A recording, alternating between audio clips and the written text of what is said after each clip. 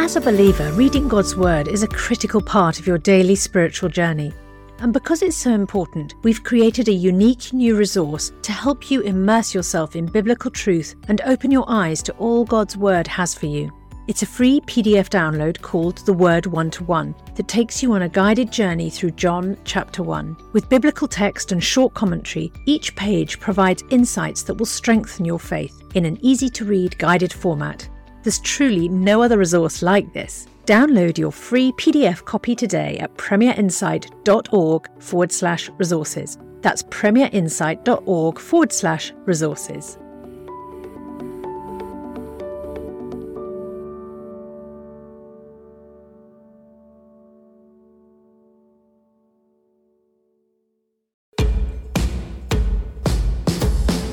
Understand, defend, and share your faith with confidence.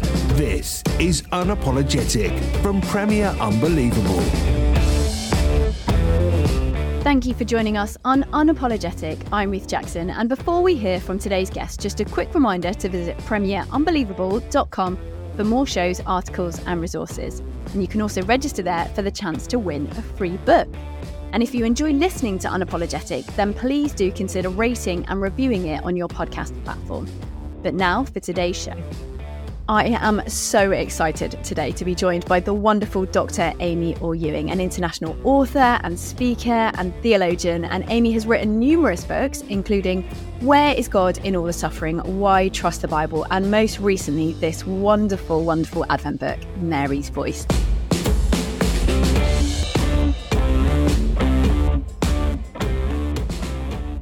Amy, thank you so much for joining us today. Well, thank you, Ruth. It's wonderful to be on. Thank you. Amy, I can't wait to hear about this book. But I guess before we sort of dive into Mary's life, I'd love to hear a little bit about your own story. I mean, what was your experience of God growing up? Yeah, so I was born in a family where neither of my parents had faith. My mum had kind of gone to boarding school and, school chapel, but had basically rejected Christianity. She described it as an inoculation, like a vaccine against the real thing later. We have a little bit of the poison and it sort of protects you for life. And my dad had been born in Eastern Europe, and after the Second World War, Russian occupation or Soviet occupation of where he was living, and his father, a scientist and definite atheist, had been able to make contact with the British, and they kind of escaped from Eastern Europe. It's quite a dramatic but also traumatic story, and arrived in Britain, my dad, as a young child, not really speaking English, after the Second World War. So grew up in a home where it was forbidden to mention God or read the Bible. And my dad went on to have a academic career as well. And only really when he was in his 30s did he have an encounter with Jesus. And two things happened. One is that a friend invited him at the university where he worked to come and listen to a speaker who was from outside. And the speaker was talking about evidence for the resurrection and saying, the only reason you should be a Christian is that it's true. My dad was like, no, that's a category mistake. You're putting truth and religion together. They don't belong together. Religion's about sort of wish fulfillment or family tradition or superstition or whatever. And, it's certainly not about the category of truth. But that kind of troubled him. And then a little while later, he had actually an extraordinary vision of Jesus and encountered Christ very profoundly and personally. So my mum became a Christian about 6 months later. She had a real intellectual struggle with faith and a lot of arguments. And as a result of them finding or encountering Jesus, I think my sister and I saw a really dramatic change in them. And my dad ended up becoming involved in Christian ministry, gave up his job lecturing in university, and ended up planting churches. So in one sense, I grew up in a really strong Christian home, but it was as a result of a profound encounter with God, which just turned our whole family upside down. And so I grew up in a context as well where my parents both really valued the intellectual life and encouraged myself and my sister to ask questions and to, come to our own decision about faith. And so although I would say, I had early childhood experiences of making a decision to follow Jesus, I think it's really only as a more rational teenager that you kind of battle with some of the questions and challenges. I was often the only Christian in the class or school I was in. And then having opportunities to sort of serve God and see God at work around the world as a young person. And then again at university, needing to make decisions again. I studied theology at Oxford, as you did, Ruth. Of course, I'm much older than you. But of course. But, in my day there, it was heavily weighted towards high deal of skepticism about the difference between the sort of historical Jesus and the Jesus of faith, massive skepticism about the reliability of the Bible and the nature of, the nature of the text of scripture. So again, rigorous kind of intellectual questions, but through it all, a thread of just profound personal encounter with Jesus, coming to know him for myself, having the opportunity to bring others to know him in all sorts of different situations, seeing God heal people. And so undeniable evidence from my own life, as well as the more kind of intellectual journey that God is real. So that's a little bit of how I came to faith. So do you think there was a distinct moment when you were like, this is really my own faith now? Or was it, as you say, a kind of culmination of lots of different moments? Can you kind of look back on a time and say, I wasn't a Christian before, but now I am? Or is it a little bit like C.S. Lewis's analogy of being on the train and kind of not knowing where it all happened, but you're in? Yes. So I think I probably did make a decision as a child, maybe 8 or 9 years old.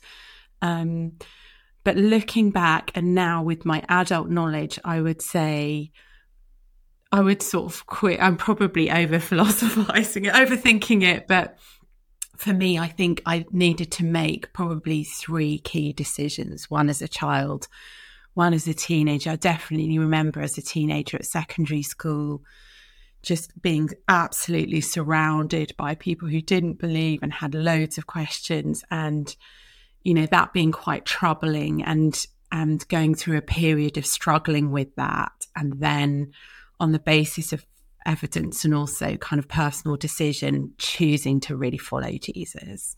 And then again at university, it's a bit of a both and there. Yeah. And you mentioned there the kind of the sort of overt secularism in some senses of studying theology at Oxford University. Would you say just a little bit about your viva?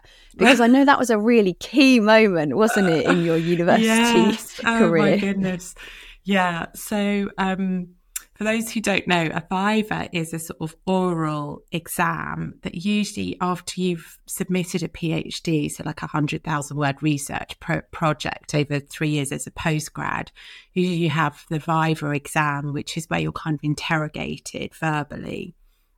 But it's very unusual for that to happen in undergraduate theology. So after finals, you take all your exams and then you just sort of feel free as a bird and you're kind of having a lovely summer.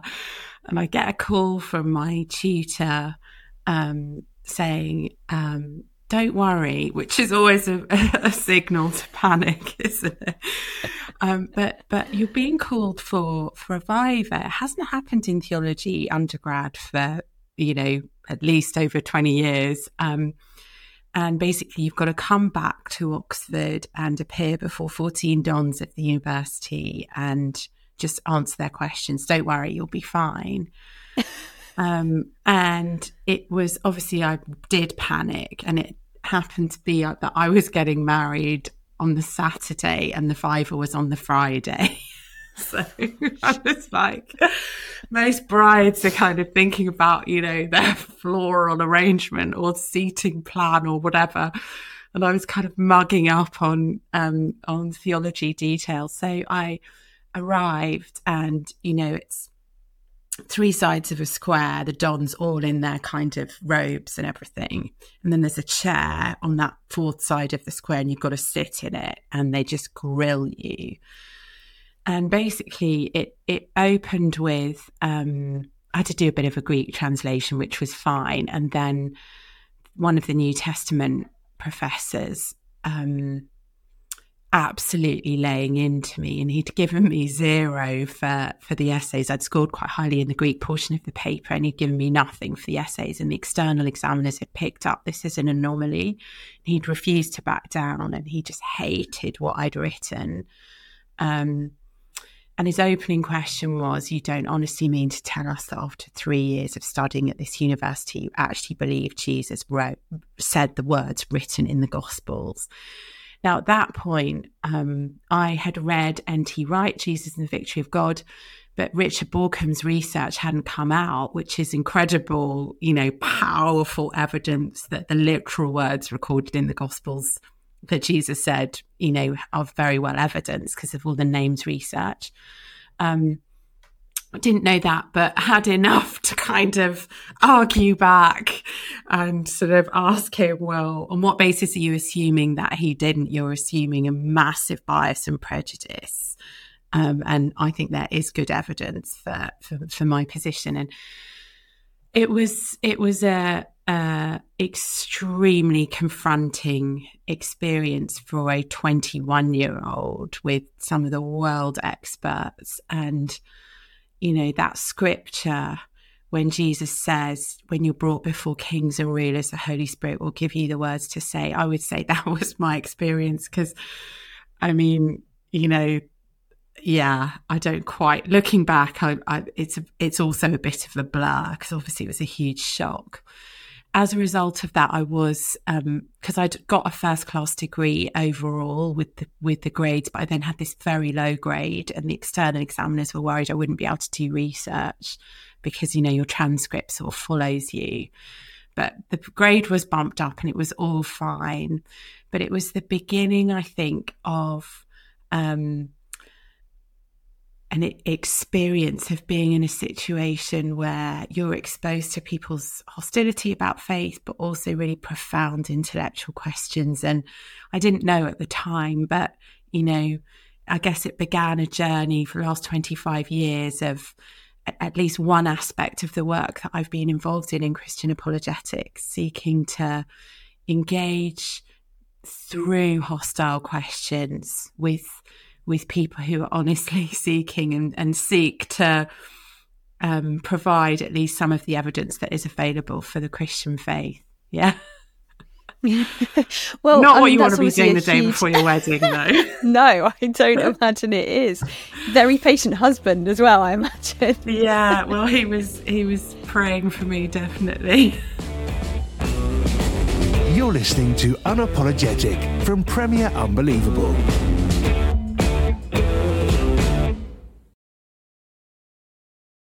You tell a story in Mary's Voice, actually, about one of the first times that you start preaching. I think you were in Prague and you were quite young. Was that your first encounter of preaching? And was that something that then sort of continued? Yeah. So I had the opportunity as a teenager to do kind of summer programs with a group called King's Kids, which was a sort of division of YWAM. And we would go and do performing arts for 3 or 4 weeks in the summer in different countries. And you remember I mentioned earlier that my dad and grandparents had escaped from behind the Iron Curtain to the UK. So when the Berlin Wall was up, none of us, including my sister and I, so even the descendants of people who've escaped, you couldn't go to an Eastern Bloc country because you could be sort of repatriated. But the summer after the Berlin Wall fell, there was a trip to Czechoslovakia, as it was then, Czech Republic now.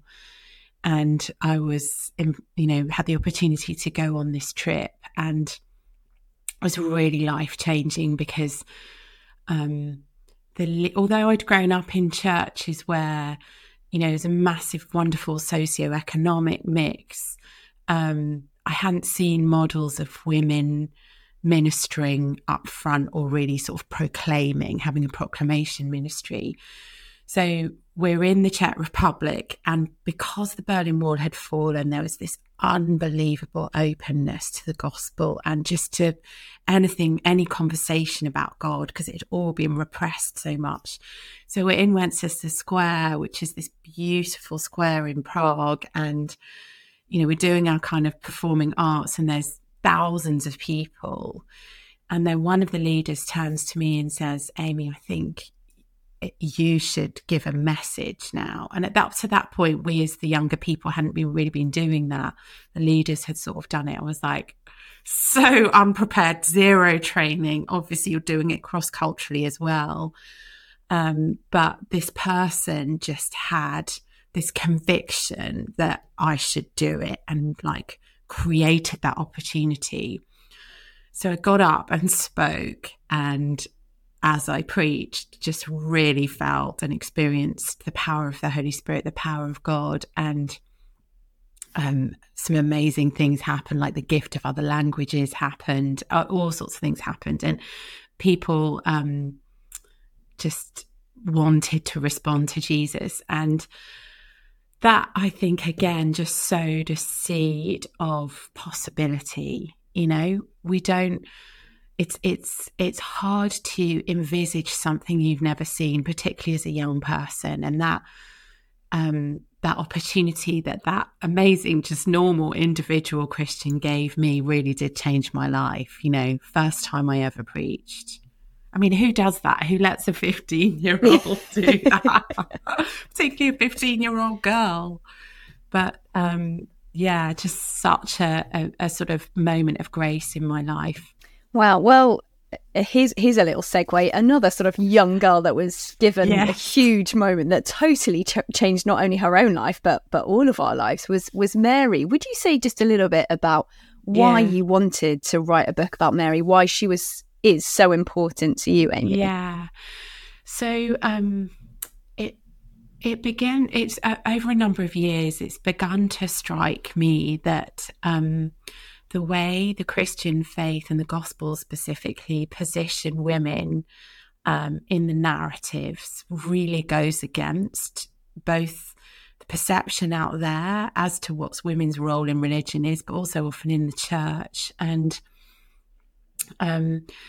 I began to sort of realise this is actually really strong evidence for the Christian faith, that the three core elements, if you like, if you were to sort of distill what is the gospel, you might have the incarnation, the idea that God entered space, time and history in the person of Jesus of Nazareth.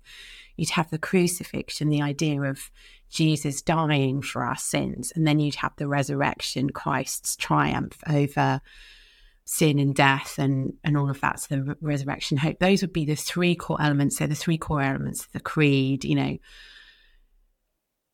we only know about all three of those because of female witnesses. And it just struck me as extraordinary, just on historical terms. If you were making something up, you would never position women that way in the narrative. But Mary is the primary witness to the incarnation of God. The women at the foot of the cross, including Mary, are the primary witnesses to the crucifixion, and women were first at the empty tomb.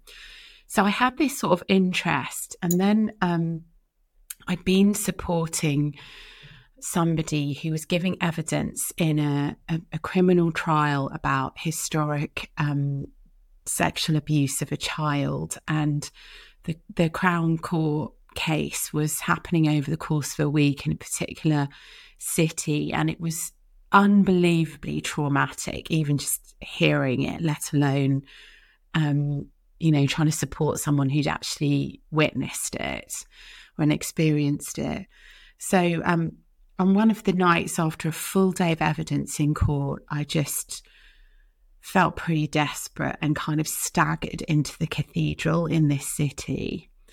And it was the end of the day. It happened to be evensong. I kind of took the notice sheet, but I just really wanted to kind of sit there and just decompress. And the choir sang the Magnificat. So I sort of opened the sheet, and see the Magnificat, by the way, is Mary's proclamation and song. It's a source of extraordinary Christian ethical teaching and all of that, but it's also this prophetic kind of defiant hymn, and it speaks of her hope of who Jesus is going to be and what he's going to do. So I'm sitting there listening to the choir sing, and then this one line where, it's in the King James, but he hath brought the mighty down from their thrones. And it sort of hit me between the eyes. Here we were, this very powerful man who'd abused children, someone with great influence, and the hope that Mary had of who Jesus is that he will deal with that sort of level of injustice. And it started me on a journey of moving away from seeing Mary in this kind of posture of purity, the sort of demure woman who's still a virgin even though she's got a tiny baby, or the woman who's sort of just stuck in this very static moment of her life shortly after giving birth, but silent. And I realised Mary had a voice, and I've never listened to it, really. And then obviously within theology, you've got different traditions of the church. So you might have the more Catholic tradition, and Protestants might be a bit suspicious of Mary in case we kind of give her too much praise and take attention away from Jesus. So that was also, I guess, the tradition of the church that I'd been in. And I began to realise because of that, I've failed to hear Mary's voice. And then I did more study and realised Mary's almost certainly the primary source for Luke's gospel. So not only is she this key witness, historic witness, not only is she proclaiming one of the greatest pieces of Christian ethical teaching and a vision of justice, she's also, a source for one of the key gospels. And we've just ignored her. So I then developed this sort of interest in, I guess, recentering the most central person other than Jesus in the Christmas story, at least. I'm beginning to think, well, what else have I missed?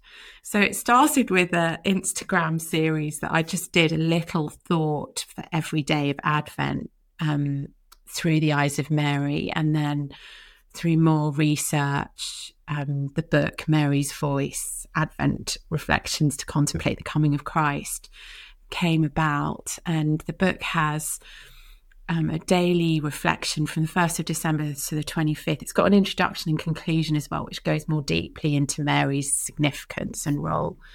But then 1st to 25th of December, a daily devotional, daily prayer, and then also a picture, because I wanted it to be a kind of visual reflection as well as just intellectual. So that's how it came about. Brilliant. Well, it's really beautiful, and it's such a great gift to give to someone over Advent as well. But Amy, we're going to delve more into some of the things that you unearth in your book and some of the key elements about Mary, the character of Mary. But just as we finish this episode, why is Advent so important? And I guess, is it still relevant in 21st century where a lot of people wouldn't even know what Advent means other than a chance to open a calendar full of chocolate? Yes. So the word Advent is a Latin word, and it just means arriving or arrival. And traditionally, Christians have taken the few weeks before Christmas, where we really celebrate the birth of Jesus and the doctrine of the incarnation, have taken time to journey towards that day, I guess, reflecting on our very human need to spend time to journey, to actually prepare our hearts. And so I think Advent is more significant than ever. As a woman, the kind of emotional labour of Christmas often falls on our shoulders. We're organising the social calendars of our loved ones. We're pulling together parties. We're buying gifts. We're perhaps trying to care for the needy and volunteer at food banks. The stress in the build up to Christmas is very real. And for anyone who is seeking a kind of deeper spiritual engagement with the actual truth, the reason for the season, Advent is an opportunity to do that, and to do it not just as a one-shot wonder, but to daily journey and progress towards that Christmas day. And I just think it really sweetens the celebration of Christmas to mark Advent. Yeah, so Christians all around the world have done that, and the Advent calendar is part of it. But this is a way of doing it in a more kind of, I guess, open-hearted, devotional way. And I suppose for someone who doesn't really know anything about God, but obviously celebrates Christmas, because why would you not want a big party at the end of the year? What would you say? How can we be using Advent to reach people who are perhaps open to these things, but maybe just not aware of what Advent is and what Christmas really is about? So I think Mary's a really interesting way in to this, because a lot of people, certainly in Britain, have still, there are echoes of the nativity story. We may have played Mary, or our child might have played Mary. And Mary is, in a nativity play, often a mute figure. I mean, I once was Mary at nativities play in my school, and I didn't say a word for the entire play. And I think that is still in the culture a tiny resonance with people knowing who she is. And so the opportunity to say, could we recenter a woman's perspective on Christmas, and maybe the key woman of this story? And, as I've spoken to people who don't have faith, the vast majority have been really interested to hear that and to do that, and to think, wow, I've never considered that, including men as well. Obviously it's wonderful for women, but lots of men too that find that really moving. We've all got a mother, sister, daughter. We all want to become more aware of how women are often overlooked and not listened to in culture. So I think this is a really unique opportunity to do that, and it is accessible for people who don't have faith as well. Thank you for listening to Unapologetic. I'm Ruth Jackson, and as always, you can find out more about our guests through the links with today's show. We would love to hear your feedback. Do drop us an email with your thoughts at unbelievable@premier.org.uk, or get in touch via social media. And don't forget, there are more shows, articles and resources at our website, premierunbelievable.com. You can also register there for the chance to win a free book. That's premierunbelievable.com. And if you enjoy listening to Unapologetic, please do consider rating and reviewing it. Thank you for listening, and see you next time. You've been listening to Unapologetic. For more shows, resources and our newsletter, visit premierunbelievable.com. Welcome to Cape and Ray Hall, nestled in the beautiful landscapes between England's national parks. As a Bible school, we offer short-term courses aimed at fostering your spiritual growth and living in a community. Our historic manor house has something for everyone. You can enjoy indoor and outdoor adventures, connect with students from around the world, and learn how to deepen your relationship with Jesus Christ. Search Cape and Ray England for more information.